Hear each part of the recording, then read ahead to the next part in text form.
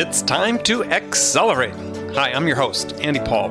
Join me as I host conversations with the leading experts in sales, marketing, sales automation, sales process, leadership, management, training, coaching, any resource that I believe to help you accelerate the growth of your sales, your business, and most importantly, you. Hello, and welcome to Accelerate.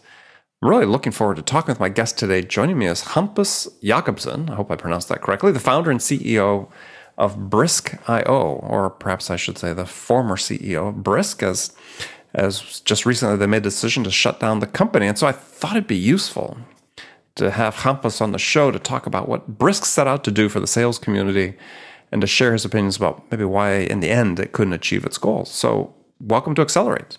Thanks a lot. So hopefully I didn't butcher your name too badly. Perfect. Oh, thank you very much. So you're joining us from Malmo, Sweden, which is a beautiful place, especially at this time of year when the sun's out virtually 24 hours a day. Mm-hmm. So take a minute, maybe give us a little bit about your background.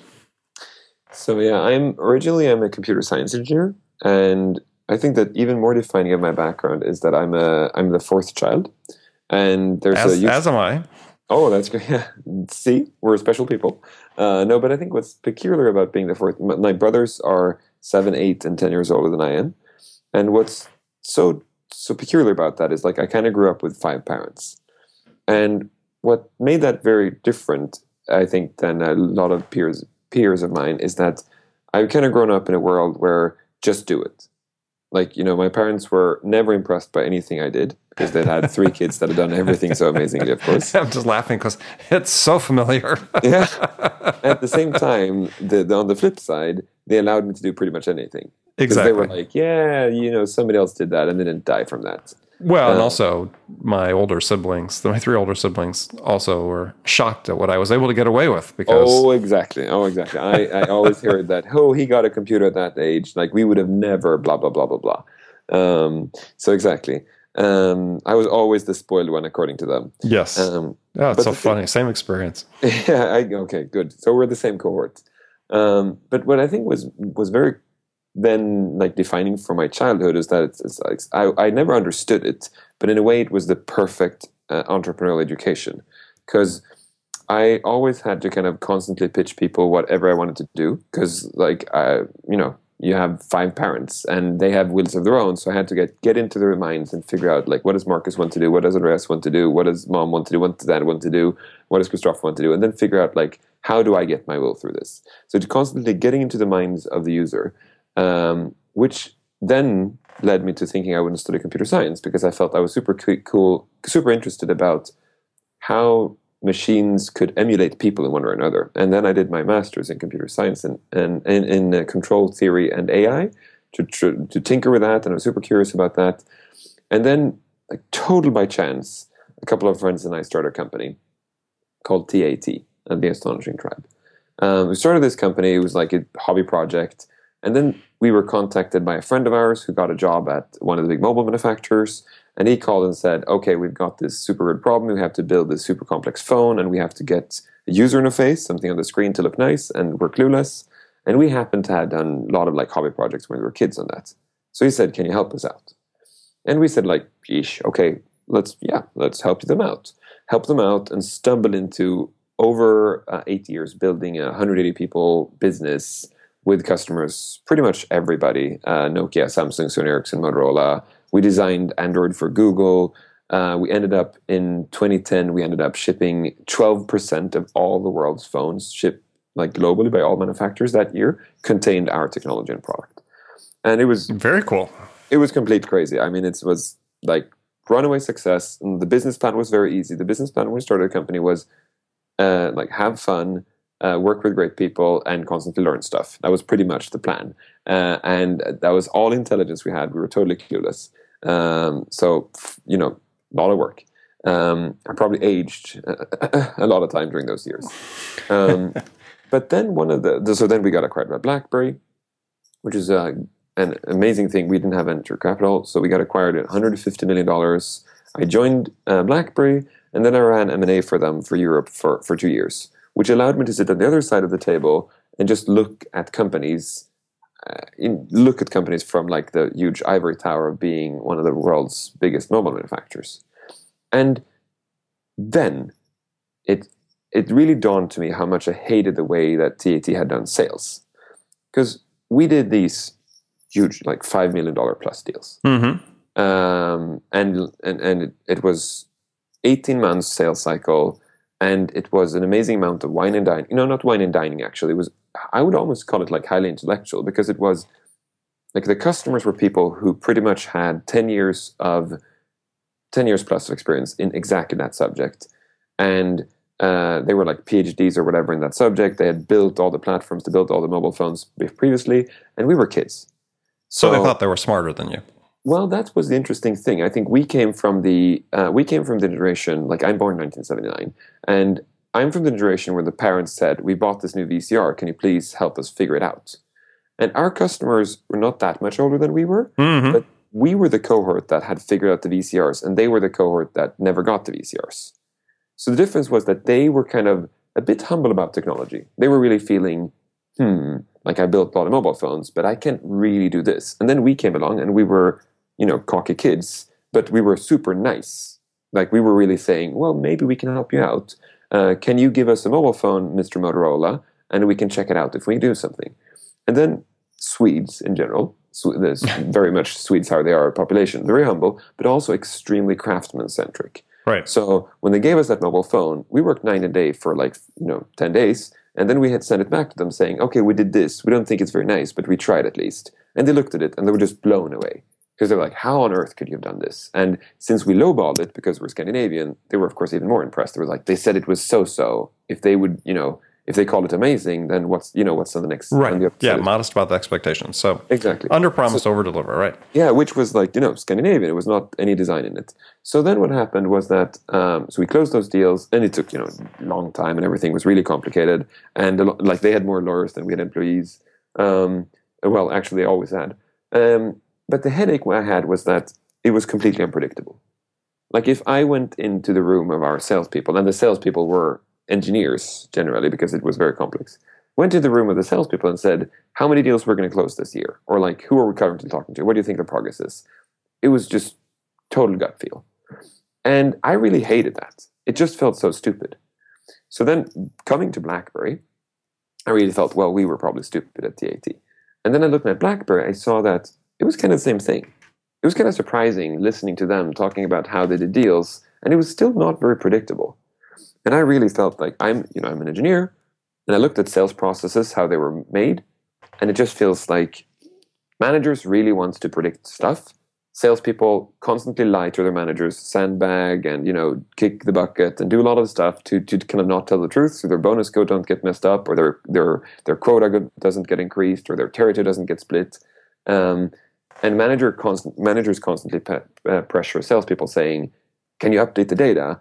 I need more data. And the salespeople reply back, do you want data, or do you want me to spend my time talking to customers? Which ends up being this really bad loop, because at the end of the day, when you as a sales rep... And a false choice, by the way. Exactly. The problem for the sales rep is that when you call the customers, you really don't remember everything. And when you hand over deals internally, the handover is worthless. It's like lead created that date, one call registered, and now I'm handing it over as an opportunity. And the account executive says, what happened? And it's like, we talked to them, we're kind of interested, have a call with them. Thanks, that's amazing. Like, you have no clue what's going on. Mm-hmm. And I think that I really felt like I would love to build like this engineering grade process of how to do sales. I was like curious about it, if it could be done. So we started a company. Which was your goal. Stated goal is to make sales as predictable as engineering. Exactly. That was really what we felt. This would be so interesting. And we started out by saying, let's start to visualize the sales data, because that would make so much sense. If you see the progress in the CRM, you can actually make it really predictable. So we built a little visualization tool. This is back in August 2012. Built a little visualization tool, plugged it into Salesforce and Microsoft Dynamics and Sugar CRM, like 3 big ones. Mm-hmm. Sucked out the data and showed them on a screen so you could look at it. And it looked like, static noise. And we just felt, okay, so we failed. We couldn't visualize it. There was problems with the algorithm. We talked to the CFO, and the CFO said, no, that looks perfectly right. And we were like, what? But how could you predict anything from this? And he said, no, that's why I'm talking to you. And we were like, but, garbage in, garbage out. Like, nothing can make signal out of this noise.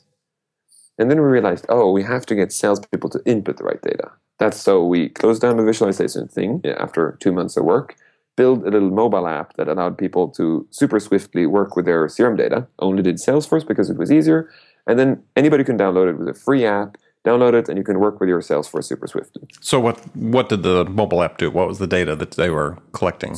So it actually was like think about it as it's actually kind of just a task manager. But the nice thing is that you could actually update opportunities and accounts and leads in it. So it was really nice because salespeople downloaded it and they saw their tasks and leads, and it was a very modern user interface. And then they had all the tasks, and they could just it looked. I'm a UI designer for 10 years of Osmosis, so like it was a nice user interface. It was a consumer grade user interface, but a enterprise grade backend and security and everything. So it was really nice. People could like work with their Salesforce data, and it felt like it actually was 2013, and not, I'm not going to piss on Salesforce, but the older version of Salesforce, Lightning is great, but the older version it feels like you're looking at Yahoo 1999. Yes. Yeah. And horribly so.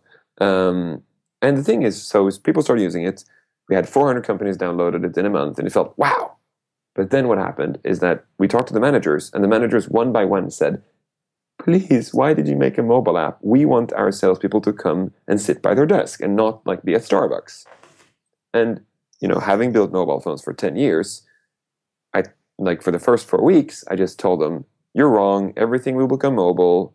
Everything will become mobile. But 4 weeks after getting one after one after one, really smart people telling me I was wrong, my brain started understanding that I'm probably totally wrong. What did they tell you were wrong about? And who was telling you were wrong? Sales managers. Sales managers said, I want and I didn't know at the time, but they were telling me inside sales is the new thing. So I was realizing, we gotta make a tool for inside salespeople, because that's when you can make the biggest impact. Because the field salespeople, for them, they meet one client or two or maybe three per day. The data input problem for them is more like, do they have connection? It's like they can open their laptop, they're sitting at the airport plenty of time.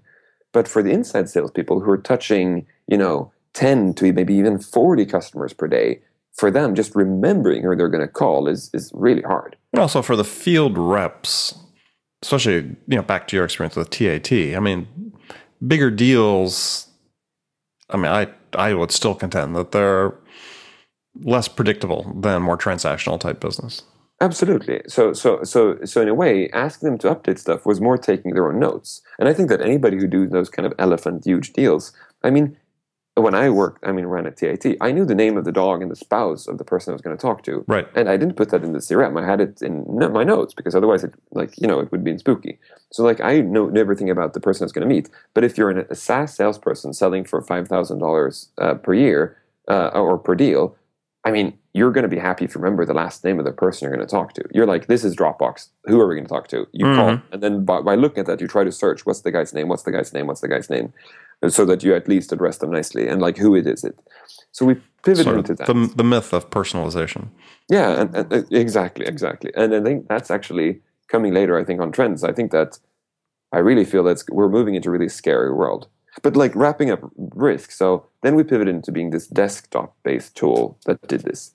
And started out really nicely. So we're now a desktop-based tool that helps SaaS salespeople to be on top of what they're supposed to do. And we kind of recommended them small things to do so that we could fetch some data from them. So we kind of said, you got to call Leanne because you forgot calling her. And you could click, you shouldn't call Leanne because it's a closed lost opportunity. And thank you. Now we know that. We're going to update the CRM. Or you said, cool, thank you. And you call Leanne. So it was a great experience for us, finding where we actually got the flywheel spinning. But the problem we got into, which took a lot of time to understand, was really the fact that, and I think everybody knows this who's a sales operation manager, is that everybody's Salesforce is not only technically customized, it looks really different, but it's process customized. So there are people out there that don't use the proper objects for the things they're supposed to be. And they don't do things the way they're supposed to do. And Salesforce has no direction of telling you how to do it. So how to use the lead object, how to use the contact object, the campaign, the task object, or whatever. People just do whatever, which meant that every single customer we met we ended up being more or less a consultancy company, helping them how their sales process should work a bit, how to work with modern tools, how to help them integrate their kind of automatic emailing systems, their campaign management systems. And we felt, no, we don't want to be a professional service company. Well, I was going to say, you were forced into a position, it sounds like, where you're having to customize every opportunity that you had, every sales opportunity you had for Brisk. Yes. And that was the thing. We really felt we don't want to do this. And it's not scalable. Exactly. And the thing about it is scalable in a, like if you want to build a nice professional service company, it's scalable. Like we could just invoice the hours and that would be all great. But I don't think that's what you started. You started a product company or services company, right? Exactly. So part of it was that I built that company before. So like I wasn't too keen of just doing it the trip one more time because TAT had, of course, professional service involved when you're working with these giants. You can't just say take it or leave it. The second thing is like we have venture capital. So the VCs were saying like this is going to be, money in, money out, no people in between kind of business. That's what they all want. Mm-hmm. And then 3, which is unattainable in some sense. And then number 3 is that honestly, like I have done a huge exit. I have money in the bank. I really want to do something which is moving fast and like really doing really big impact. I wasn't keen on closing one deal every third month and doing a huge deal. I instead wanted to like bring in hundreds of customers every month and kind of roll out over the world. And now it sounds like I'm 21. I'm slightly older, but you know what I mean. It's felt more. Why not? So it felt more interesting to kind of try to build a global scalable company faster. So all of these 3 together made it, we have an opportunity that is building a professional service company, or scale down and build a lifestyle business, which has like salespeople can download and install a tool, which is uncustomizable. So like it's going to work for you, but your manager is not happily paying it. But you're going to pay $10 anyway because like out of pocket $10 per month, nothing. You're going to be happy because it saves you Salesforce hell. Not being able to, you can't build a big business, but you can nicely build a small business. So both of those opportunities were non-opportunities for us. So we ended up saying, okay, let's fold this. So we decided to fold it Easter, and now have another company wanting to take it over, and like they're going to probably build another company from what we built. And I guess it's going to be, what they say about like cafe owners and restaurants. Nobody wants to build a cafe because you have to take all of the costs, or a restaurant. But it's awesome to buy a cafe shutting down or a restaurant shutting down because you have all of the permits almost done. You have, all the kitchen done and everything. So what I really hope is going to happen is the people buying the business, they will actually be able to actually build this from scratch. Like they have everything they need now. So it's going to be interesting. Well, you point out, very interesting sort of conundrum, I think, and you mentioned something that was scary, and I want to get back to the scary bit, is that I think what you ran into was that fundamentally, and I wonder if this doesn't apply maybe in broader terms across the sales enablement space, is that fundamentally a lot of these apps are just better ways of getting data into Salesforce. Mm-hmm. And that in itself really isn't sort of a compelling need that's sustainable. At least seems like to me.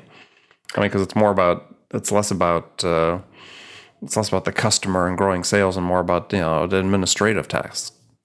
Yeah, and I think the thing about that is I think that you could absolutely build a company based on only the fact to get more data into the CRM. But I think that the problem of that, so I think that there are a lot of CFOs that would happily pay to know more. But I think some of the problems is that it's very intangible. Like what is more information worth? A bit hard. And then the other thing is that I think that a lot of people buying that tool would say the alternative to this tool, guys, is that you just do what you're supposed to do.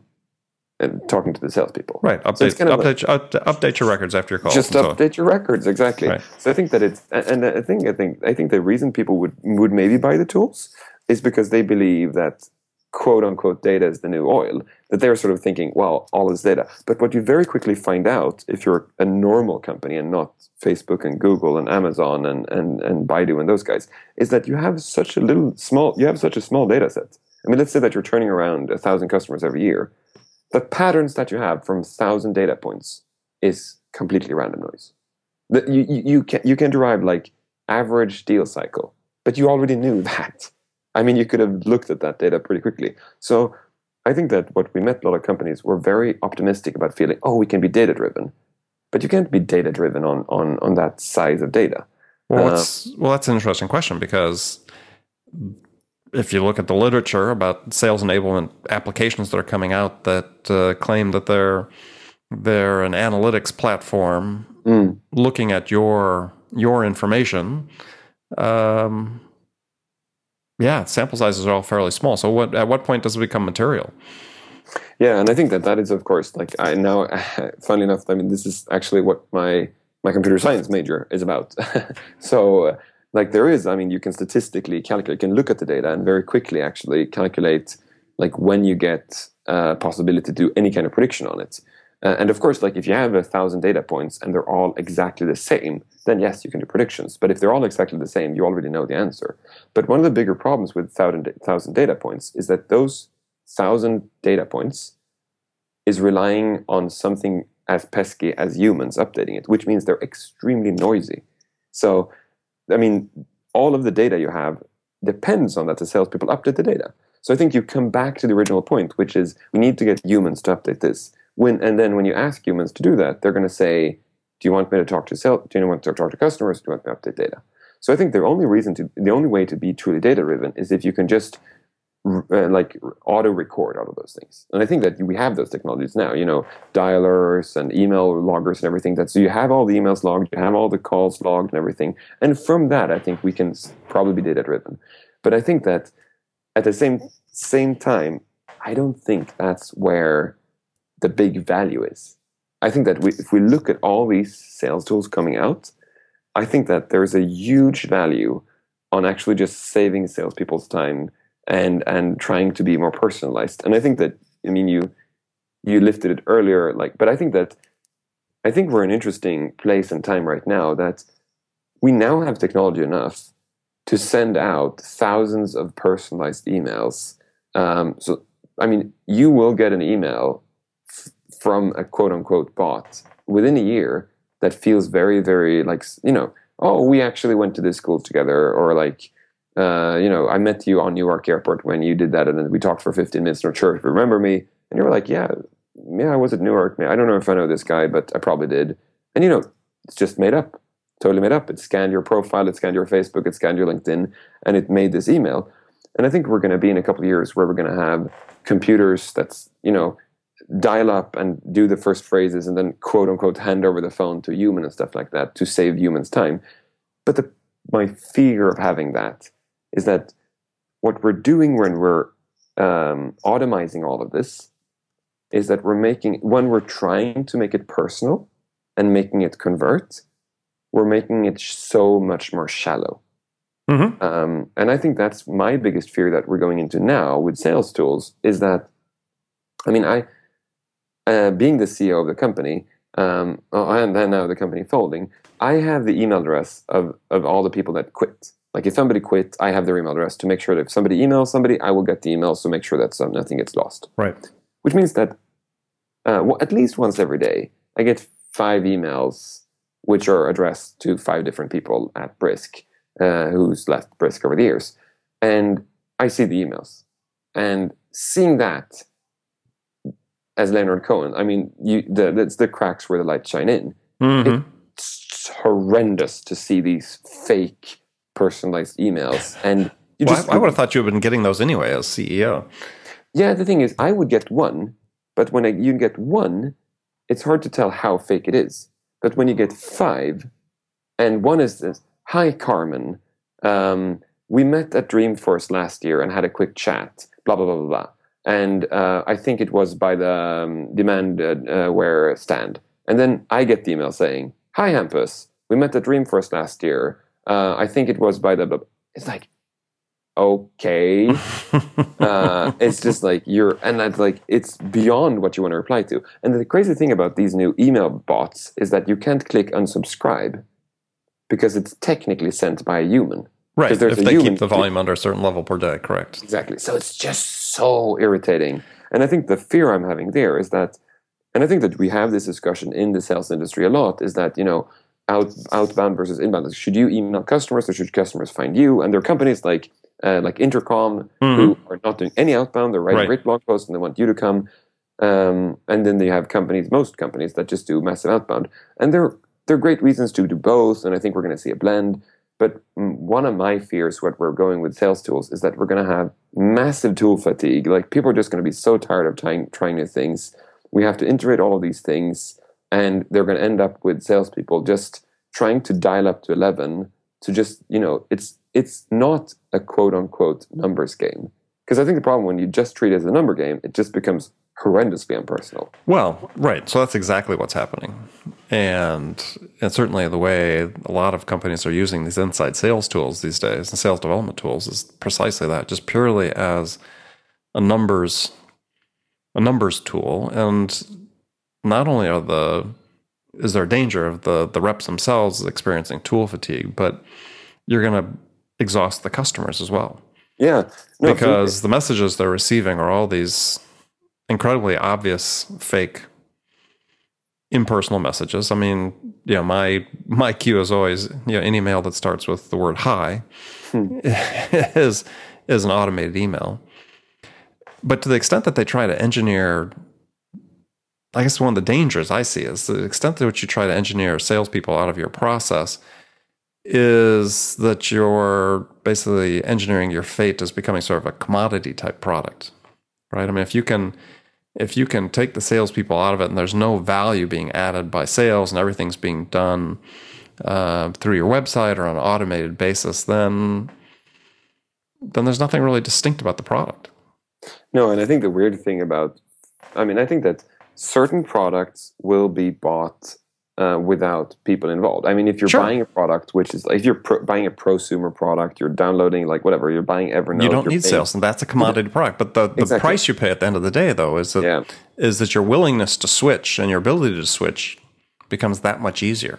Yeah, and I think that we're gonna. I mean, it's really clear, like the classical discussion about like rabbits and deers and elephants. I think that in the rabbit land, when you do really small deals, like sub $500 a year deals, it's going to be self-service. Sure. In elephant land, there won't be automated emails because the person you're talking to knows you and you know that person, and there's a value of still having trade shows and introductions and whatever. But in the middle, when we're doing these $5,000 deals, that's when we're going to see this like dilution of kind of faith or whatever you would call it, and I think that's where you see a lot of the startups coming. Well, you see the startups in the both bottom segments, because doing elephant sales is something that most investors don't appreciate that well, because the metrics, as we talked about really earlier with TAT, is like, yeah, we signed one deal and it's $1 million. Hooray! When do you think you're going to sign your second deal? I have no clue. Okay, like why do you need more money? Yeah, because we don't know when we're going to sign our second deal. Okay, come on, it's ridiculous. Then you go and interview the customer, and if they're not Facebook or Google or somebody that you really are impressed by, you're never going to invest. Right. So I think that a lot of people are starting these kind of flywheel companies. They throw spaghetti at the wall. They try to get their MRR to be high enough to be impressive, and they show a really nice hockey stick, and then they go out and try to raise more money. And I think that makes the investors push to the CEO, push to the salesperson. It's a numbers game. Send out more email. Do it faster, more calls. Yeah, absolutely. And you see that in all of the industry statistics that people generate, and some fairly big names in the investor space that swear up and down by these metrics. And while they may have some value as an investor, they have less value for companies building a sustainable enterprise, and certainly less value outside the very specific sort of SaaS space, which is the thing that I find interesting, is that people serve the cutting edge of what's happening in sales, many respects is happening in the SaaS space, but how much of it's really transferable to other areas? Yeah, no, I know. Some is, but some distinctly won't be. No, I think that when I meet startups today, startups that have kind of come beyond the kind of $10,000 MRR barrier, it's like one of my first questions. I don't like when they start telling we do with it. I don't want to hear what you do. What I want to know is like, how big is your average deal size? And they say, oh, okay, it's around $400 MRR. I was like, okay, interesting. $400 times 12. Okay, interesting. Okay, so how do you do sales? Yeah, we do outbound, fly to big conferences. Oh shoot, you fly to big conferences and that? Yeah, like all of our customers. That's not going to scale. Or companies that like just like the first question I think that defines a lot of people is, what's your average deal size? Yeah. Because that just is so defining. And then I think that to help that company, it's the thing which I think is getting more and more popular, and I think is so interesting, is actually talking about the customer journey, and talking about the customer journey from the fact that you're like not even aware that you could become a customer to having bought and liked the product and buy more licenses. And I think a lot more companies should really map that journey. And I think what we're getting now, interesting enough, is that we're getting all of these kind of consumer companies that do that manically, because like every little conversion is 1,000 people that you lose or more. So, the slew of Airbnbs and those guys, they really know what they're doing when they kind of want 1% is a lot. And I think what's nice about that is that we get those people now to start SaaS companies. So they're kind of asking, what does the user do now? What does the user do now? And it could be like asks their manager for permission or ask for slides. They're going to be pitched in front of a group of other peers. Oh, we should give them material for that. And then the CFO is going to look at it, and the CFO is going to say, why is this good? Oh, we need an ROI calculator on the page, of course. And I think when you get those discussions in, which is like what is in the mind of the user, then I think we're going to get a lot more pleasant buying experience. Just the other day, I was trying to, or not the other day now, but a year ago, I wanted to buy DocuSign, like the e-signing solution. And I realized, okay, I need DocuSign because we really need that now, time to buy it. And it took me like 2 weeks to buy it. I ended up tweeting to DocuSign on like saying, I am trying to get in contact with you. You're not like, I want to talk to a sales rep. Can you please like help me? And the Twitter handle at DocuSign replied, you're using the wrong handle. You should be using at DocuSign support or whatever. And I was like, are you kidding me? I'm trying to buy your product. Yeah. And it's just because we were a small deal, of course. But that experience is that I think it's so interesting to see how we're in this world where we're used to the customer experience of the Airbnbs, and we expect that experience on our enterprise products. But what we're getting is the experience of elephant hunters, which expect you to kind of be on a call and a setup meeting and everything. And you don't want to talk to a salesperson necessarily, but maybe you do, maybe you need it. But I think that's one of the interesting shifts I think is going to be is really, how do we unlock that? How do we create referral systems so that when I say I want to buy DocuSign and I bought DocuSign, it says, if you want, you can get 3 months of DocuSign free if you refer to another person, and they will also get DocuSign free, which is, the consumer model. That's how we do with Dropbox and those guys. And I would go like, 3 months off, that's a lot of money. So I would, of course, spread it to some of my friends on Facebook, on LinkedIn, and I was like, hey, guys, like we're using DocuSign. We think it's going to be really great. Anybody want 3 months? Yes, I do get 3 months. And my friends are going to say, yeah, why not try DocuSign, guys? So, all those models we see in the consumer world, I really hope that we're going to try to apply those models instead of doing the school of hard knocks model of sending 1,000 impersonal fake emails. Well, we shall see how that unfolds or unfolds. So we're going to move into the last segment of our show. And here I've got some standard questions that I ask my guests, and a little bit of a departure from what we were just talking about. But so on this first one, it's a hypothetical scenario for you. And in this hypothetical scenario, you have just been hired as a new VP of sales for a company whose sales have stalled out. And CEO on the board really anxious to have you start turning things around relatively quickly. So the question is, your first week on the job, what 2 things could you do that would have the biggest immediate impact? This depends, of course, on what kind of personality. But myself personally, I want to talk to customers. So I would really want to, my first thing I would like to do is I want to feel the pain of the customer and understand why they're buying it. So that's the first thing I want to do.